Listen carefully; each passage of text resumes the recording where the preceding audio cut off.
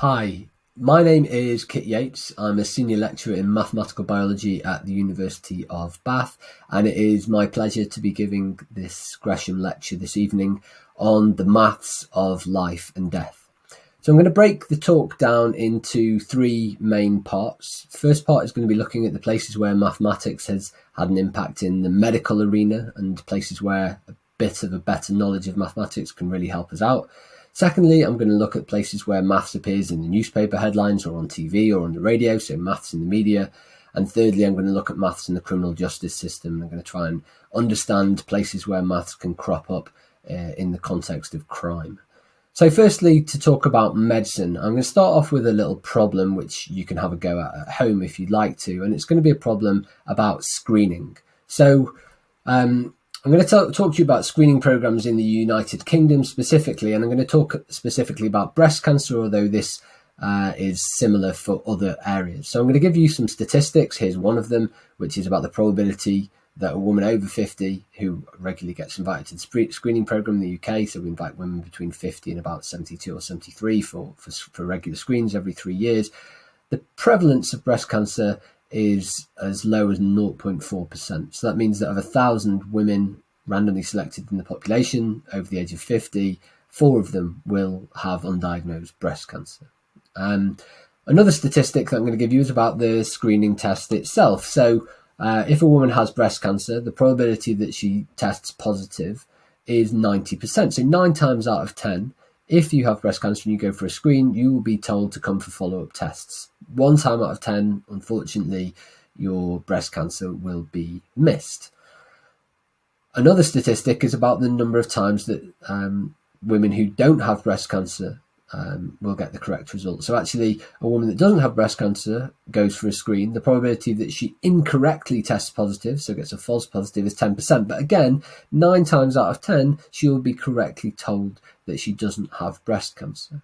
So here are 3 statistics about the background prevalence of the disease in the population, which is quite low, and the probability that if a woman has breast cancer that she tests positive, and if she doesn't, also the probability that she tests positive. And I'm going to ask you a question that was asked to a number of German doctors a few years ago, and this is the question, and we'll see if you can do any better than they did. So which of the following best characterizes the probability that a patient with a positive mammogram actually has breast cancer? So which of the following best characterizes the probability? So I'm going to give you some numbers, which will be, I'll put them down as percentages. They're going to characterize probabilities that a patient with a positive mammogram, so someone who gets sent a letter saying you need to come for further follow-up tests, actually has the disease. So I'm going to show you 5 numbers and you can choose between them. So is it A, 90%?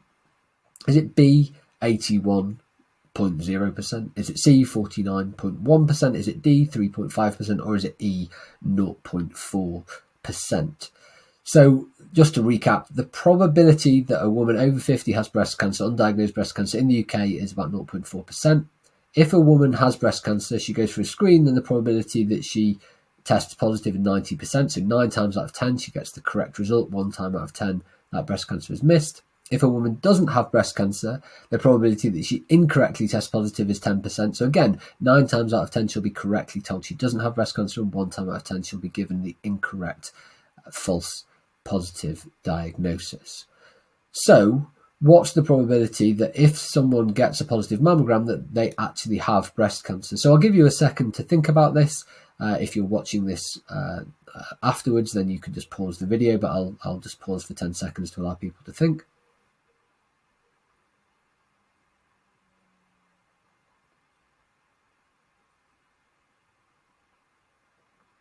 Okay, so the correct answer, and I think this is a surprise to many people when they first see this problem, it was certainly a surprise to me when I hadn't thought about this rigorously mathematically, is D. It's just 3.5%. So that seems really alarming. Is it possibly true that of all the letters that get sent out, only 3.5% of them, are actually correct positive diagnoses? Where does this figure come from? Well, I'll tell you, before we go into the detailed maths, I'll tell you that of these German doctors, I think they were actually all gynecologists, fewer than 20% of them got the answer to this question right, which suggests that actually they would have been doing better purely guessing at random in this question. So it is a difficult problem, and if you got it wrong, there's absolutely no shame in that. I didn't give you much time to work it out mathematically, but let's think about how we can actually get a handle on this figure. So rather than playing around with percentages and decimals, I want to think about 10,000 representative women who get tested in this over 50 population. So of those 10,000 women, I've said that 0.4% of them will have breast cancer, undiagnosed breast cancer. So that's 40 cases in this 10,000 population. The remainder, the vast majority, 99.6%, so that's 9,960 of these 10,000 women, so almost all of them, will not have breast cancer. But all of them still get asked to go for a screen. So they all get tested and they get a positive or negative result back. So of the women that have breast cancer, 90% of them will be correctly identified as having breast cancer. So that's 36 true positive results. So 90% of 40 is 36. Unfortunately, 10% will be given a false negative diagnosis. So that's 4 women given a false negative diagnosis. Of the women that don't have breast cancer, again, the vast majority will be correctly told they don't have breast cancer. So that's 90%, that's 8,964 true negative results. But because the size of this second population is so large, even a 10% false positive rate, 10% of 9,960 is 996. That's a huge number. That's nearly 1,000 false positives. And you can see that that massively outweighs the number of true positive diagnoses. So actually, the number of true positives is massively dwarfed by the number of false positives. So if I work out the number of true positives as a proportion of the total number of positives, the proportion of correct positives is just 36 divided by 36 plus 996, the total number of positive results, the total number of letters that get sent out saying, please come for follow-up investigation. And when you work that out, it turns out to be just 0.035 or 3.5%. So it can be incredibly low. So what's the problem with this? Well, there are a number of problems, and I have a book called The Maths of Life and Death, the same title as this talk. And in this book, I tell the story of Kaz Daniels, who's a mother of 3 from Northampton. Kaz Daniels gets invited for her first ever screen, and a few weeks later, she gets sent a letter on a Thursday afternoon saying, you need to come for further follow-up tests next Monday, so 3 days' time. And she thinks because of the urgency of the follow-up, and because it says, you've been invited to come for further tests, she assumes quite naturally that she has breast cancer, and she makes plans about what's going to happen to her kids when she dies. She doesn't eat properly over the weekend. She doesn't sleep properly. She suffers, severe psychological stress because of this letter. And actually, when she goes to the follow-up screen, the follow-up test on the Monday, it turns out that she didn't have breast cancer, which was always likely to be the case because we know that the vast majority of these positive letters or these requests for follow-up investigation are false positives. So I think it's important that people understand that there is a high rate of false positives when we have a disease which has a low prevalence in the population and we are screening lots of people for it. But that's not the only problem. So this is a quote from Muir Gray, who's the former director of the UK National Screening Programme. He said, all screening programmes do harm. Some do good as well. And of these, some do more good than harm at reasonable cost. But he says all screening programmes do harm. Well, what does he mean by this? Well, there is another problem that lots of small, potentially benign tumours will be picked up with these screens. Tumours which will be so small or slow growing that they would never cause a problem in that woman's lifetime. Nevertheless, when someone hears the word tumour or cancer, something goes off, some alarm goes off in their brain, and they think, I have to do everything that I can to avoid this existential threat. And so people often end up undergoing unnecessary surgery, which carries with it its own risks. So with radiotherapy, for example, there's an increased, for breast cancer, there's an increased risk of heart disease, for example. So they end up undergoing these dramatic, sometimes life-changing surgeries, sometimes full mastectomies, which can be incredibly psychologically difficult to deal with, as well as physically undergoing general anaesthetic, which brings with it its own risks, when actually the tumour that was picked up by the screen maybe didn't have any potential to cause them damage over the course of their natural lifetime. And the other problem with all these false positives is that these follow-up tests are sometimes much more invasive than the screens. Screens, I gather, I've never been for one myself, but I gather they are particularly uncomfortable, but potentially follow-up tests involve things like biopsies, which are non-trivial operations to undergo, particularly for things which turn out to be false positives. So screening programs are not without their problems. Now, the other lesson that I want us to learn about screening programs is that we should start to expect these false positives. So what do I mean by that? Well, if you go for consecutive tests with a false positive rate of 10%, let's assume that you get false positives independently on each test. That may or may not be the case with mammograms. There may be a particular reason why you're flagged up as being a false positive or not. But let's assume that these tests are independent of each other each time you go. If each time there's a false positive rate of 10%, as there is with mammograms, how many tests you need to go to before it becomes more likely than not that you're going to have received a false positive test result.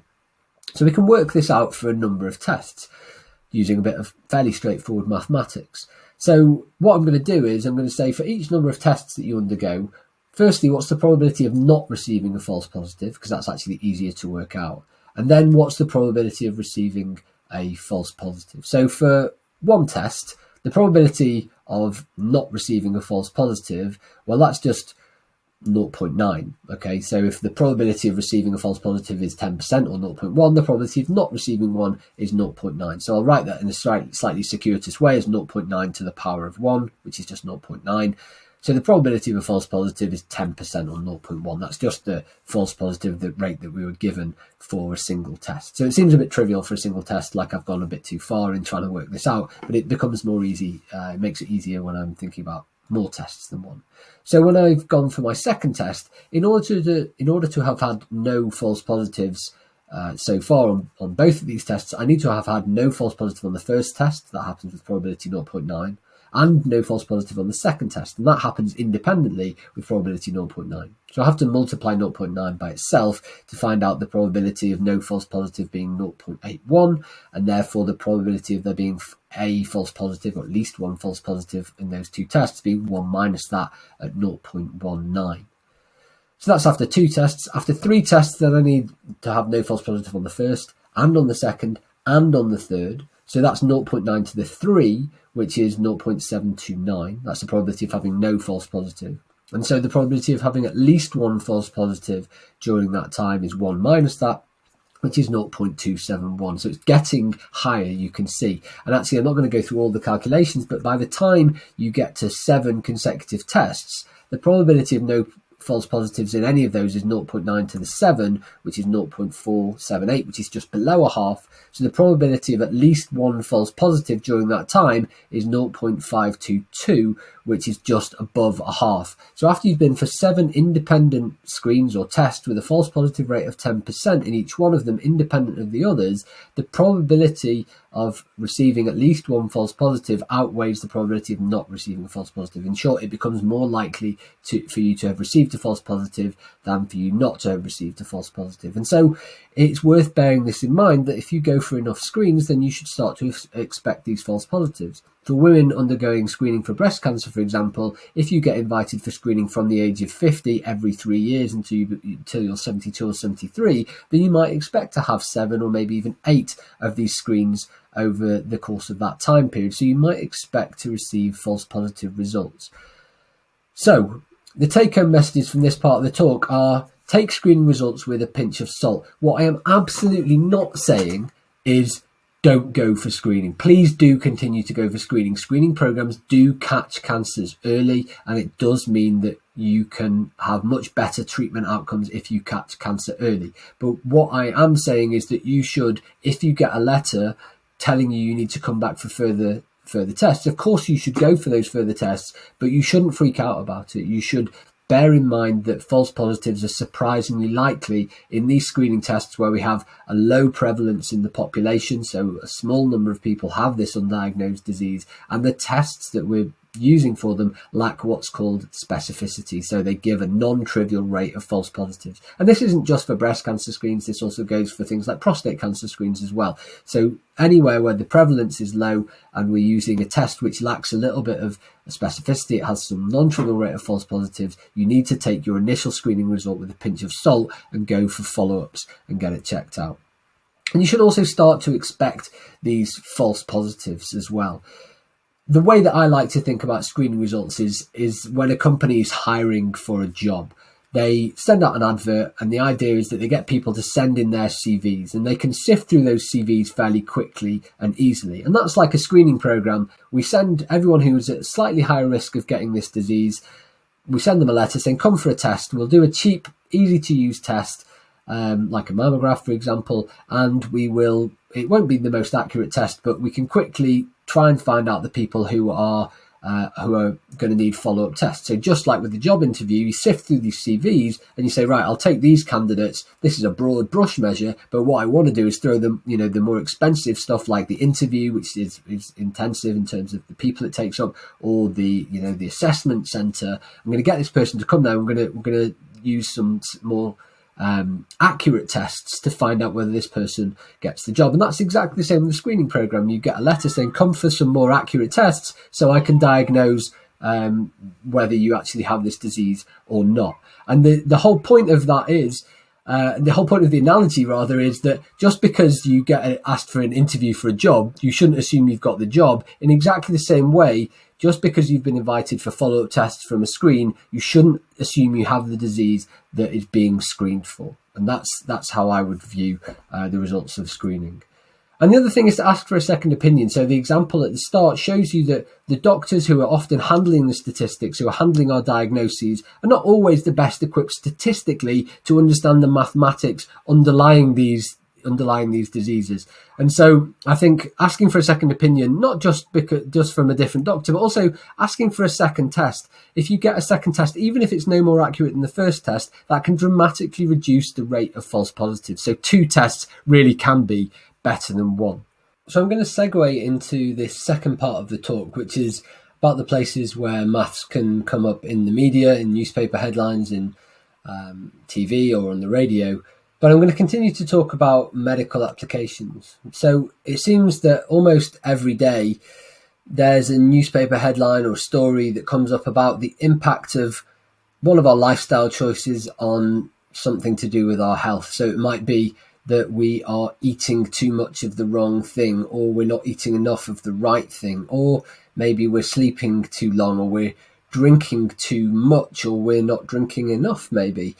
So there's lots of headlines about our lifestyle choices, and the reason they're often in the headlines is because people genuinely want to try to make the best lifestyle choices that they can in order to improve their health and to improve their well-being. And it's completely reasonable that people want to do that, but we need to be careful about the way these stories are presented to us. So I'm going to tell you a cautionary tale. So back in 2009, the World Cancer Research Fund published a paper, which was a review paper which looked at the results of over 100 other papers. It was a 500-page document, and it was reviewing lots of different studies into the impact of various lifestyle choices on the probability of getting a whole range of different types of cancers. And the one study that I got picked up on by the media was one which was about the probability of getting colorectal cancer if you eat 50 grams of processed meat every day. So of this 500-page report with over 100 different studies in it, someone at the Sun newspaper had read this, or at least read part of it, and they had decided to highlight this study about processed meat and the chances of getting colorectal cancer if you eat 50 grams of processed meat a day. And they decided to sell this story under the admittedly inspired headline, "Careless Pork Costs Lives." And what they'd claimed in this eye-catching headline story was that eating a bacon sandwich every day increases the risk of colorectal cancer by 20%. Now, I saw this headline and I thought, that seems like a huge increase. Could it be that, say, if the background rate of getting colorectal cancer if you don't eat a bacon sandwich every day is 5%. Could it be that genuinely eating a bacon sandwich every day increases that risk by 20% to 25%? Do a quarter of all people who eat bacon sandwiches every day, or 50 grams of processed meat as it was in the actual study, do they end up getting colorectal cancer? And so I decided that I was going to investigate the statistics, the truth behind this headline grabbing figure. But before I had a chance to do that, The Sun had already launched the Save Our Bacon campaign, in which scientists were branded as health Nazis who declared a war on bacon, despite the fact that, of course, the original scientific article said nothing about bacon at all. It said about 50 grams of processed meat a day. But nevertheless, The Sun realised that pitching this story in terms of bacon, a butty, would strike at the heart of the British psyche, and it would sell papers. And indeed it did. It sold lots of papers on the back of the Save Our Bacon campaign. So where had this figure of 20% actually come from? Well, The Sun had calculated something called a relative risk. So they'd looked at a number of people in this study. So they'd said, of people that don't eat a bacon sandwich every day, 5 of those might be expected to get colorectal cancer during their lifetime. And then of the people that do eat a bacon sandwich every day, 6 of those might be expected to get colorectal cancer during their lifetime. And then what they've done is calculated this thing called the relative risk. Now, the relative risk is usually calculated for drugs or treatments which are designed to reduce the prevalence or the probability of getting a disease. So usually it's the relative risk is the risk with taking the disease, with taking the treatment, divided by the risk without taking the treatment. Now, in this case, the treatment is a relatively pleasant experience. It's eating a bacon sandwich. So they calculated the relative risk of getting colorectal cancer with eating a bacon sandwich, and they divided that by the risk without eating a bacon sandwich. They'd said 6 people get colorectal cancer when they eat a bacon sandwich every day and 5 without eating it. So they'd figured out that 6 divided by 5 is an increase of, well, an increase of 1 on 5 is an increase of 20%. So it gives you this value 1.2, and not this increase of 0.2 is an increase of 20% on the baseline risk of 1. So it is indeed a 20% increased relative risk. Of course, in the headlines, they didn't mention that this was an increased relative risk, but that's why it caught so many eyes. What would be more appropriate and more useful for us is not to know just what the increase in the risk is, but actually to know what the absolute risk is. So in the actual study, what they found was that of people in the survey who didn't eat 50 grams of processed meat a day, they found that 5 of those might expect to get colorectal cancer over the course of their lifetime. And when they studied people that did eat at least 50 grams of processed meat every day, what they found was that that number increased dramatically to 6 people in 100, or 6%. So really not a big increase in absolute terms, an increase of 1% for people that eat 50 grams of processed meat every day in their chances of getting colorectal cancer over their whole lifetime. So an absolute increased risk of 1%. But of course, the figure 1% doesn't sell many newspapers, whereas the relative risk of 20% looks much more dramatic. So you should be careful when you're just presented with one single headline figure. Usually if it's big and if it's a percentage, then you need to dig deeper to find out what the absolute risks are. There should be 2 figures, and they will usually be smaller, and they will give you a better picture of what the chances of getting the disease with and without that lifestyle intervention are. So I'd love to tell you that this was a problem that was just restricted to newspapers and the media, people who perhaps are less scientifically literate, but that's not the case. In fact, you see this sort of problem in scientific literature. So even scientists make these sorts of mistakes, and you also see it in patient advice literature. So this is a screen grab from a tool which was around, you can probably date it from looking at the screen grab. It was around in the early 2000s. It was called the Breast Cancer Risk Assessment Tool, and it was developed by the National Cancer Institute in the United States. And it was a tool which was designed to give people who were who'd been diagnosed with breast cancer the information about the risks of various different treatments that were available to them, both the chances of improving their conditions under that treatment, but also the potential side effects.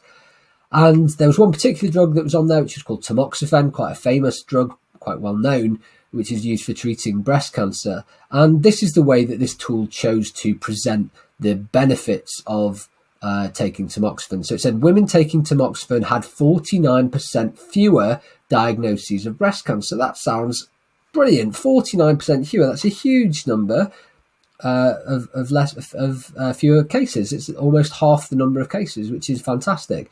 But when they presented the side effects of taking tamoxifen, they did it like this. The annual rate of uterine cancer was 23 per 10,000 for women taking tamoxifen compared to 9.1 per 10,000 in the placebo arm.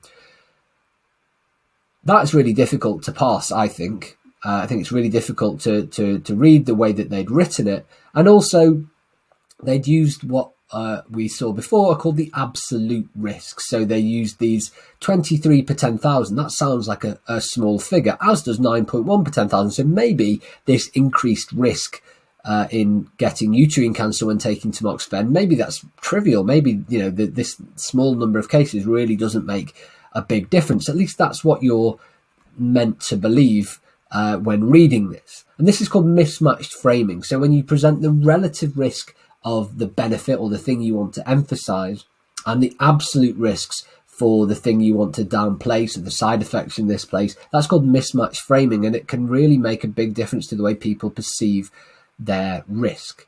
So what would be fairer than using this mismatched framing idea would be perhaps to present both of these things using the absolute risks, and that would be more informative. So for uterine cancer, we've seen that for people taking tamoxifen, there were 23 per 10,000 women in this trial that was done on tamoxifen. And for the women who weren't taking tamoxifen in the trial, the rate was 9.1 per 10,000. So an increase for people taking tamoxifen of 14 cases of uterine cancer per 10,000. And for breast cancer, for women in this trial, 34 per 10,000 when taking tamoxifen, which is a reduction of about half, as the relative risk suggested, from women who are not taking tamoxifen who got breast cancer with a rate of 68 per 10,000. So again, these are much fairer ways. And actually, you can see that the rates of getting breast cancer are not dramatically higher when given in absolute terms than the risk of getting uterine cancer. They are indeed a bit higher, but not orders of magnitude higher. Alternatively, if you're going to do this, and this is not the best way to present the risk, but if you are going to use the relative risk, then you need to present both the side effects and the benefits using the relative risk. So for breast cancer, we've already seen that tamoxifen gave 49% fewer diagnoses, which sounds like great news. But the reason why the uterine cancer figure, the increase in the rate of uterine cancer figure, wasn't presented using a relative risk is because it looks really, really bad. So this increase, you can calculate it from the absolute risk, this increase of 14 cases from 9.1 to 23 per 10,000, compared to a baseline of 9.1, 14 is an increase of 153%. So for uterine cancer, the relative risk looks like 153% more diagnoses, which is clearly not something that you want to be presenting if you're presenting this side effect and you're trying to sell this drug to people, which is not what the breast cancer risk assessment tool is trying to do. But even so, this bias, this mismatch framing may have been done subconsciously. And the irony is that if you just presented the absolute figures, you could see that taking tamoxifen reduces cases of breast cancer by 34, and it only increases cases of uterine cancer by 14. So overall, the net saving of 20 cases of cancer per 10,000 shows a significant benefit. So you don't need to try and, at least in this case, you don't need to try and fool people by presenting the risks in a different way. And actually, tamoxifen is a drug that's been used for a number of years for treating breast cancer because the benefits tend to outweigh the risks. So there are lots of different ways of trying to sell statistics if you've got a number that you want and you want to tell a particular story, then you can use statistics in different ways to highlight different aspects of that number. But sometimes there are some statistics that are so stubborn that you just can't bend them to your will. So what you can do, if you really want to tell a particular story, is what Donald Trump did back in 2015 during the runoff for the Republican candidate nomination for the presidency, and that is just to make it up. So this is an infographic that he retweeted back in November 2015. And I want to warn you that this part of the talk gets relatively serious. So this is an infographic which purports to show statistics about the ethnicity of people who were killed in the United States in 2015 and by whom they were killed. So by police or by white people or by black people. And so the statistics I want to highlight to you from this infographic that Donald Trump retweeted are these. So it suggested that of all the black people that were killed in 2015, 1% of them were killed by police. And of all the white people that were killed, 3% of them were killed by police. And the other two statistics I want to highlight are that of all the white people that were killed in 2015, apparently only 16% of them were killed by other white people. Whereas of all the white people killed in 2015, apparently as high as 81% of them were killed by black people. Now, I should preface this by saying that the source for these statistics is the Crime Statistics Bureau of San Francisco. And as a spoiler alert for what's coming up, I should tell you that the Crime Statistics Bureau of San Francisco is completely made up. It doesn't exist. And so that's a forerunner of what you're about to see. So I saw this infographic and I thought, I'm going to check these figures out because they don't sound quite right to me. So I went to the FBI website and I found out that actually the proportion of white people killed by other white people is not 16%, it's actually 81%. And of all the white people that were killed in 2015, the proportion that were killed by black people is not 81%, it's actually 16%. So these two figures, someone had gone to the trouble of actually looking up the correct figures and then just crudely transposed them to paint a very different picture about about who is killing whom in the United States. And the other two figures that I highlighted to you before in the previous infographic were that of all the black people killed in 2015, it said that 1% were killed by police. And actually, that figure is as high as 11%. And indeed, of all the white people killed by police, it suggested that was as low as 3%. And in fact, it's actually as high as 16%. Now, these last two statistics, these come from the Guardian website. And the reason for that is because back in 2015, the FBI were not keeping data about the ethnicity of people killed by police officers or law enforcement officers in the United States. And the director of the FBI, James Comey, said it's embarrassing that this British newspaper is keeping better statistics on this than we are. And he's absolutely right. So I had to go to the Guardian and look at their project, which was called The Counted, which was actually keeping track of these statistics to dig out those two figures. So these are the real statistics. Now, this was important because back in 2015, this was sort of the zenith of the first wave of the Black Lives Matter movement. It was an incredibly important movement in the United States, and it still is to this day. But it was reaching its zenith, and actually, by about a year later, the Black Lives Matter movement had made its way across the Atlantic to the United Kingdom, and it had started to raise the ire of some right-leaning journalists in the UK, in particular Rod Liddle, who wrote in The Sun in September 2016, he wrote the following on this very issue. He said, "There is no doubt whatsoever that the greatest danger to black people in the USA is other black people. Black on black murders average more than 4,000 each year. The number of black men killed by US cops, rightly or wrongly, is little more than 100 each year." And he finished with this. He said, "Go on, do the math."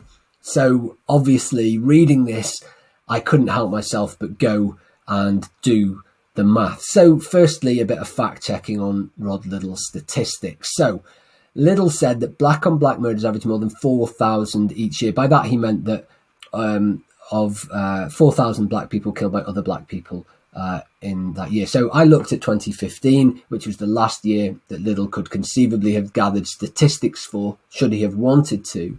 And actually, in total, the number of killings in which the victim was black were only 2,664, so nowhere near this 4,000 figure that Liddell was quoting. And in fact, of those, 2,380 were committed by black citizens and 229 by white citizens. So nowhere near the 4,000 figure. Liddell also said the number of black men killed by US cops, rightly or wrongly, is little more than 100 each year. Well, again, looking at the Guardian's Counted project, you find out that the real figure is actually 3 times that amount. It's over 300 black people killed by US cops in 2015, so 3 times that amount. So firstly, his 2 statistics were exaggerated, one to make the number of black citizens killed by other black people much higher, and to make the number of black citizens killed by law enforcement officers look much lower. For balance, here is the number of killings in which the victim was white. So in total, 3,167, 500 of which committed by black people, 2,575 by white people, and 584 by law enforcement officers.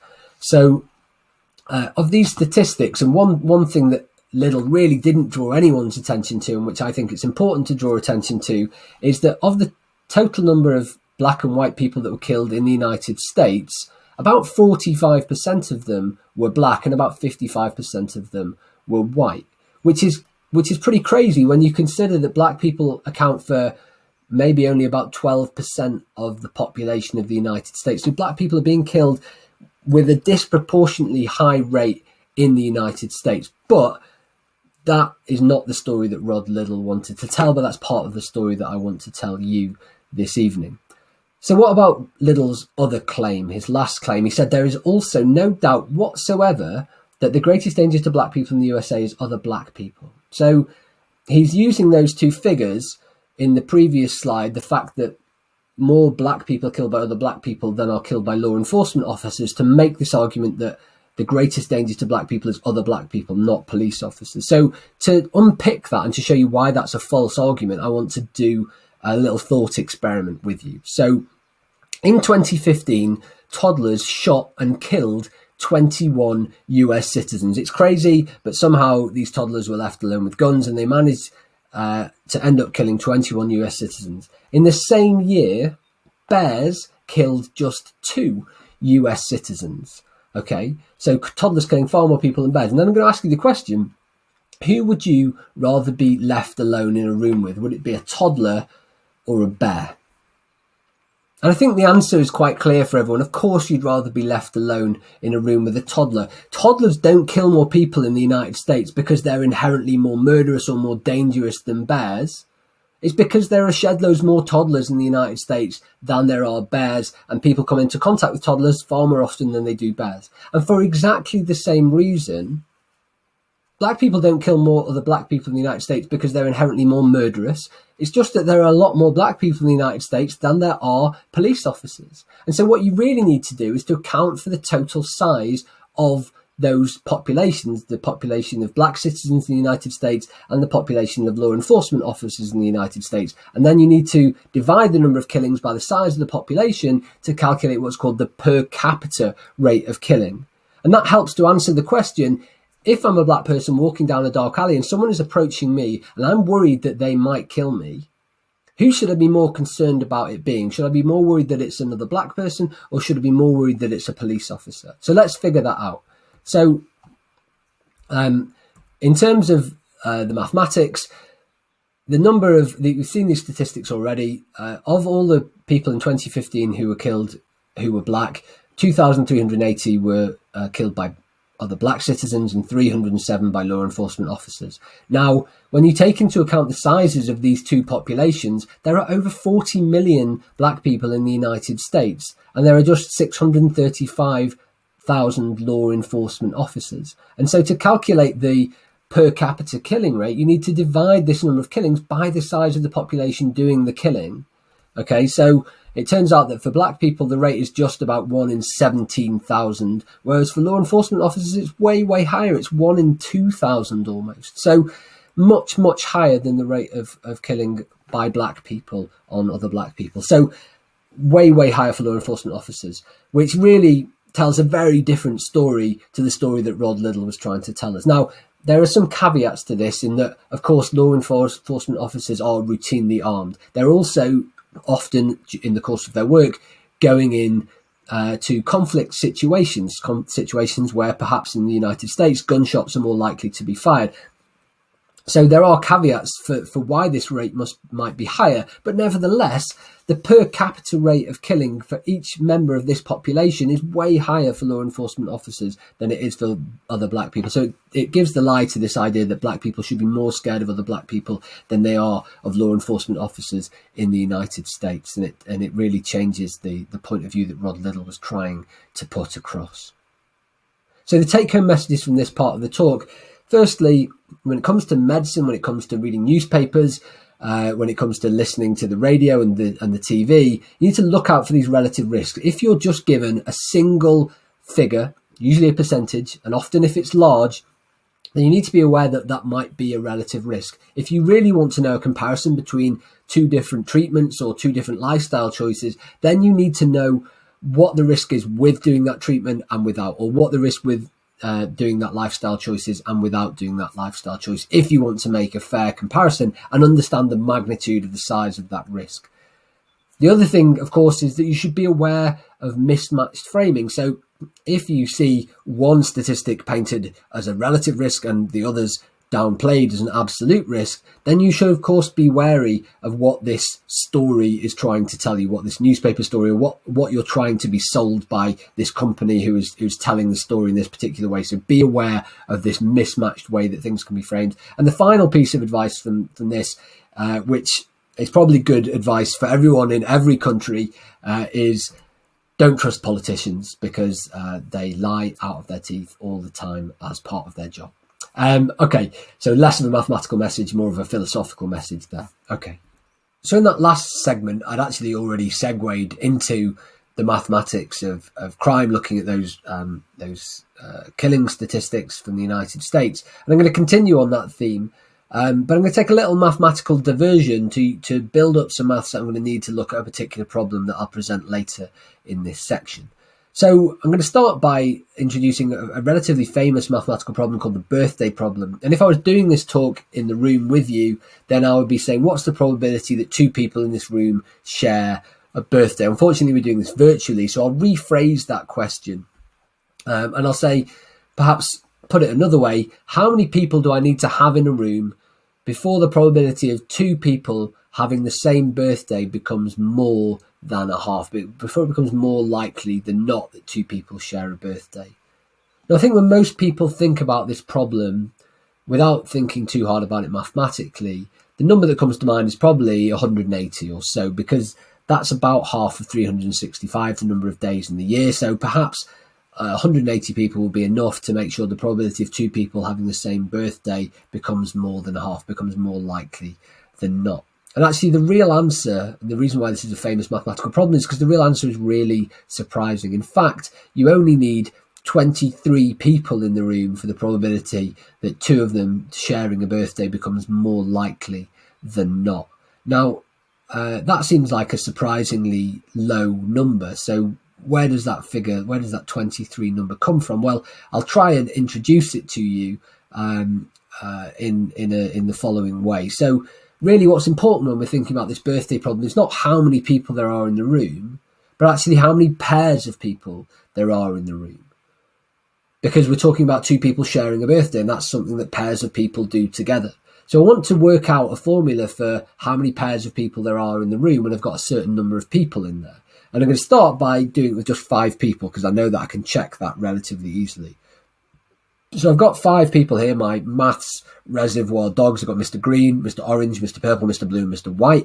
And I'm going to figure out how many pairs there are. And to do that, I'm going to get them to shake hands with each other. And you can tell that I developed this idea before the times of COVID, because actually now they should be fist bumping, or they should be, elbow bumping, or they should probably be standing across the room and nodding at each other, or maybe even just outside somewhere that's well ventilated and socially distanced. Anyway, let's pretend that they can shake hands with each other. So here's Mr. Green. He shakes hands with Mr. Orange and Mr. Purple and Mr. Blue and Mr. White. And that's 4 handshakes for the 4 other people in the room.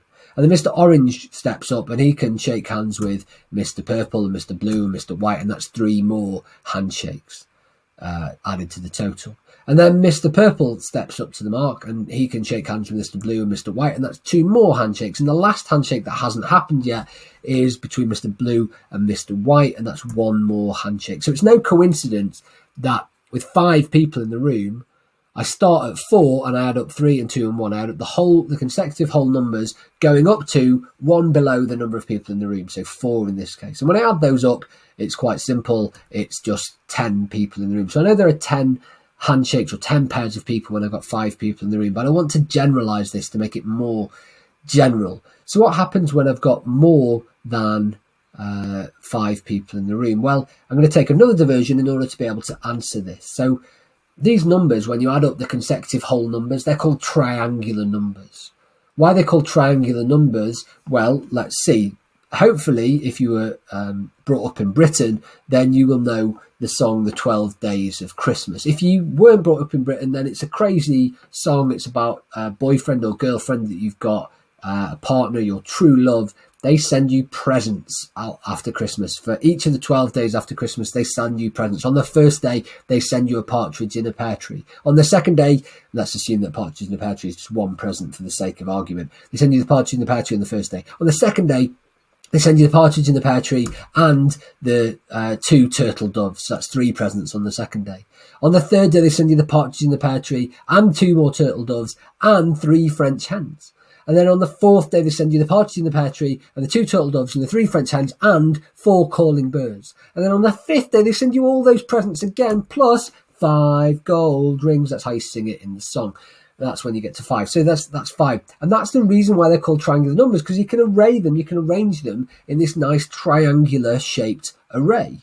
And people who are interested in snooker will be familiar with this, because when you make the triangle of reds, you make a nice triangular shape with it. And that's 1 red ball at the top, 2 in the next row, 3 in the next, 4, and then 5. Okay, so it's the same number as this. So the question I'm going to ask is, how many presents did my true love send to me on the 5th day of Christmas according to the song? So how am I going to calculate this? Well, let's start by rearranging these objects. So let's start by making them into a different sort of triangle, a right angle triangle. And then I'm going to bring on a whole second set of these objects to make another different shape, in this case a rectangle. So now I've got a rectangle of objects, which is going to be easy to calculate. So I just need to calculate or multiply the number of rows, 5, by the number of columns, 6. Okay, so I've got 5 rows because that was the number, that was the 5th day of Christmas. And I've got 6 rows, 6 columns, because there's 1 extra when I've added this on. So generally I'm going to be calculating n, where n is the nth day of Christmas.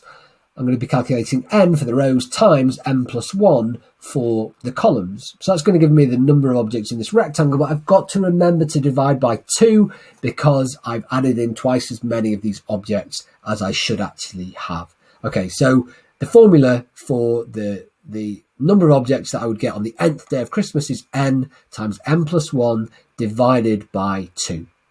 Okay, so when I plug that in for 5, that's 5 times 6 divided by 2, which is 15 presents, which people who play or watch snooker will be familiar with, the fact that there are 15 red balls in this array. So that's good. That's my formula for the number of presents on a particular day of Christmas, and it generalizes. How does that work out for handshakes? Well, with 23 pairs of people in the room, the first person can get up and shake hands with 22 other people. The next person with 21, the next person with 20, the next person with 19. And I don't know why I animated the whole of this triangle, because of course I've now got a formula to work this out. Anyway, I need to work out the sum of all the consecutive integers from 1 all the way up to 22. And I've got this formula for that. It's going to be 22 times 23, so n times n plus 1 divided by 2. And that's going to be 253. So when I've got 23 pairs of people, I've got 23 people in the room, I've actually got 253 pairs of people, which goes some way to explaining why it's so much more likely to have pair of people that share the same birthday in the room than you would expect with just 23 people in the room. But I'm not done yet. So I figured out that with 23 people in the room, there are 253 pairs of people. But I actually want to do the calculation that tells me what the probability of 2 people sharing a birthday is. So how do I get get to that? Well, firstly, I'm going to work out what the probability, little p, of one pair of people not sharing a birthday is. So the way to work this out is a bit like we did with the mammograms earlier and working out the probability of false positives. It was easier to work out the probability of not having a false positive first, and then working out what the probability of getting a false positive, or at least one false positive, was by subtracting that value from 1. So I'm going to do exactly the same thing here, and I'm going to start with just one pair of people. What's the probability that one pair of people don't share a birthday? Well, the first person can have their birthday on any day of the year. I've put this one here. That's my birthday, April the 4th. And the other person in the pair can have their birthday on this day, or on this day, or on this day. Don't worry, I haven't animated them all. On this day, or on this day, or on this day. And so, in fact, that person can have their birthday on any of the remaining 364 days of the year. So the probability that when there are just two people in the room, just one pair of people, the probability that they don't share a birthday is incredibly likely. So the probability they do share a birthday is really unlikely. It's 1 divided by 365. So that's where we're starting off. Now, what happens if I take that probability and I try to figure out what the probability, capital P, that 253 pairs of people don't share a birthday? Okay, so I have to think, well, if I need one pair of people not to share a birthday, but I also need the next pair not to share a birthday, and the next pair, and the next pair. And if those birthdays are all independent, then I need all 253 pairs of people not to share a birthday, which means I have to multiply that probability of one pair of people not sharing a birthday, 364 over 365, by itself 252 more times, or equivalently, I raise it to the power of 253. Now, this number, 364 divided by 365, is pretty close to 1. But actually, even when you multiply a number, even a number that's that close to 1, by itself enough times, then that number starts to get smaller and smaller. The product starts to get smaller and smaller. And so actually, by the time you've done it 252 times, the probability that two people in a room of 23 don't share a birthday is 0.4995, so just below a half. And so that means the probability that two people, or at least two people, do share a birthday in a room with 23 people in is just above a half. It's 1 minus that figure. Okay, so for different numbers of people in the room, I've plotted the way that the probability changes with the number of people. So I've got number of people on the horizontal, or the x-axis at the bottom there, and on the side, on the y-axis and the vertical axis, I've got the probability of seeing a match. And so what you can see is as the number of people in the room increases, the probability of having a match increases. And I stopped it here at 23 people to show that the probability of having a match becomes bigger than a half when you have 23 people in the room. And you can see by the time that I've got up to maybe 60 or 70 people in the room, the probability of two people sharing a birthday is almost certain. And so when I'm doing this talk with people in person, I often get people to try and make a bet with me. So I will often put £1 on and say, I bet two people in this room share a birthday, even when there are small numbers of people in the room, as long as there are more than 23. And see if someone will take the corresponding other side of that bet. And people always do, because they think it's so unlikely that two people will share a birthday. And in fact, even if there are people not willing to take me at 1-to-1 odds, as long as I've got enough people, maybe I've got 60 people in the room, I can offer odds of 10-to-1 and still expect to make money on that bet. So it's a surprising result, and I think it's something that people really find difficult to intuit. So I've done some theory with you, I've done a little bit of mathematics, but what about the actual real world application of this? Does it actually work in reality? Well, back in 2014, the World Cup was hosted in Brazil, and the great thing about the World Cup in 2014 was, apart from various of the games, the really great thing for a mathematician was that each of the squads had 23 players in it, this magical number where we would expect the probability of two people to share a birthday in that group of 23 to be more than likely. So more likely than not, but only just. Okay, so it's about a half. So this is the Brazil squad of 23 people, and lo and behold, you've got Hulk and Paulinho who share a birthday on the 25th of July. So it works in this case, but that's just one example that I could have cherry picked. There were 32 teams in the World Cup in Brazil in 2014. And the great thing is that if you're a mathematician and you are so inclined, then you can look up the birthdays of all the 32 times 23 people who played in that World Cup or who were part of squads in that World Cup, and you can figure out, of all those 32 teams, what proportion of them had two players, or at least two players, that shared a birthday. And if you chose to do that, as a mathematician might have done, then you find that exactly half of the squad, so 16 out of 32, have two players, or at least two players, that share a birthday. Now, that's what this probability would have predicted. That would be your best estimate of the number of teams. Of course, it doesn't always work out to be perfect, that it's going to be exactly a half of these teams. It is probability, it's random, so you'd get more or less on some occasions. But the fact it works out at 16 out of 32 is so beautiful, and it really demonstrates that this formula does indeed work in reality. So I'm just moving on to the last part of the talk now, and I want to warn you that this part of the talk is a little bit more serious and potentially upsetting, but I think it's important to talk about it. So back in May 2017, a few days after, this was the scene in St Anne's Square in my hometown of Manchester. And the reason all these floral tributes and balloons were laid out in St Anne's Square was because on the 22nd of May 2017, about 10 o'clock, 10:30 in the evening, an Ariana Grande concert was spilling out, and young people who'd been at the concert were in the foyer meeting up with their parents, and people had come to pick them up and heading home. And at the same time, Salman Abedi walked in alone wearing a rucksack full of explosives and bolts and nails and screws, and he blew himself up, and he killed 22 innocent people that evening in Manchester, people who were young and in the prime of their life, and he took that away from them. And as I mentioned, my hometown was Manchester, and I'd been to concerts at this arena. It was called the MEN Arena at the time, Manchester Evening News Arena. And at the time, I was particularly interested in following this because it struck home. This was in my hometown. This felt like it could have been me. But at the time, I wasn't in Manchester. I wasn't even in the UK. I was in Mexico. And because of the time delay in Mexico, we were in the middle of the afternoon when this was happening. And I followed this avidly throughout the rest of that day as the news stories came in. And actually, probably the most of the rest of the people in the United Kingdom were still asleep, only to wake up to this horrible story the next day. I followed it with great attention over the next few days precisely because it was in my hometown of Manchester, and it really struck home to me.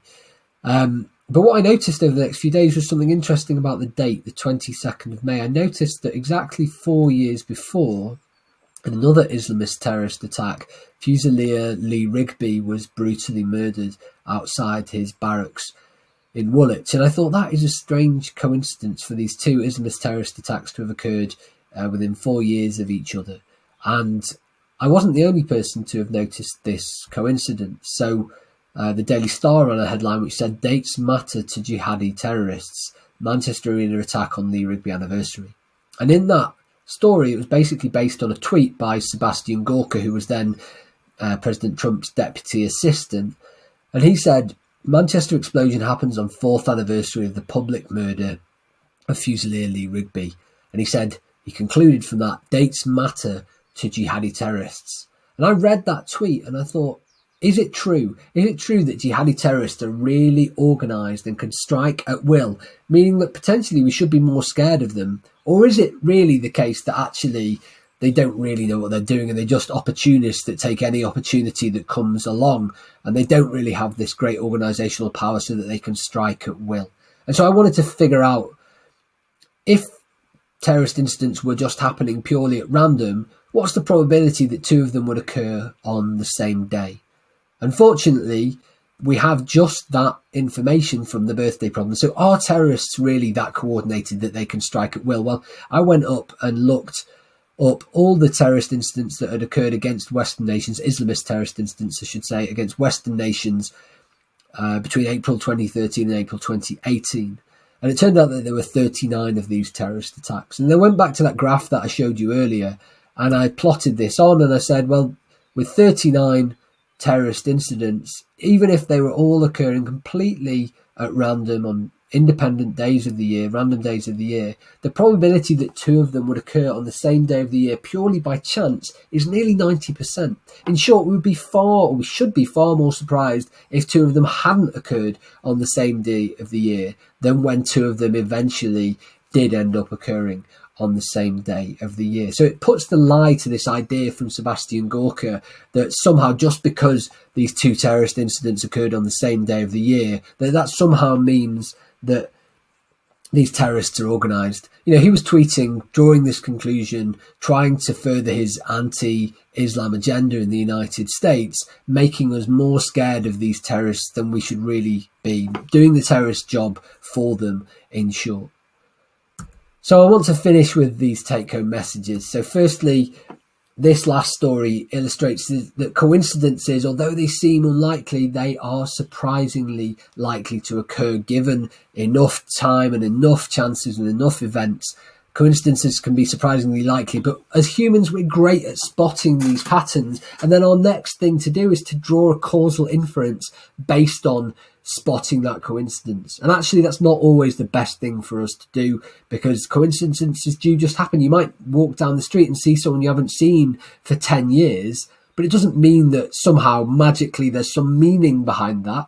Usually, at least there isn't. So coincidences can be surprisingly likely. Another message that I want to come across, not just from this part of the talk, but from the whole talk, is that we shouldn't be blinded by the illusion of certainty. The idea that people that wield the numbers are always in possession of the whole truth. So, you know, it might be you that's convicted incorrectly by a doctor who is a medical expert, but not an expert in statistics, yet they came up with statistics which gets you convicted. This is a sort of story which comes up all the time in the Maths of Life and Death in my book.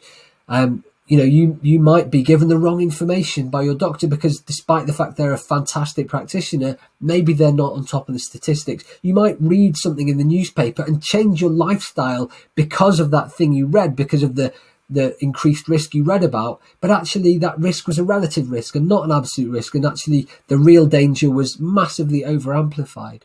So when you see statistics out there in the wild, remember that statistics can be manipulated to tell a particular story.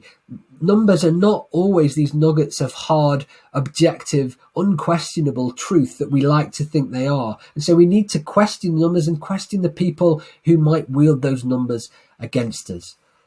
And the last message from the talk, as I mentioned, I often use this talk to make a bet with people, to try and fleece money out of innocent attendees of this talk. So I would say, if a mathematician offers you a bet, don't take it. So beware of mathematicians bearing gifts. So that's where I'll finish. And I'll say thank you to you for listening. This has been an absolute pleasure to give this Gresham lecture, and I hope to see you again soon.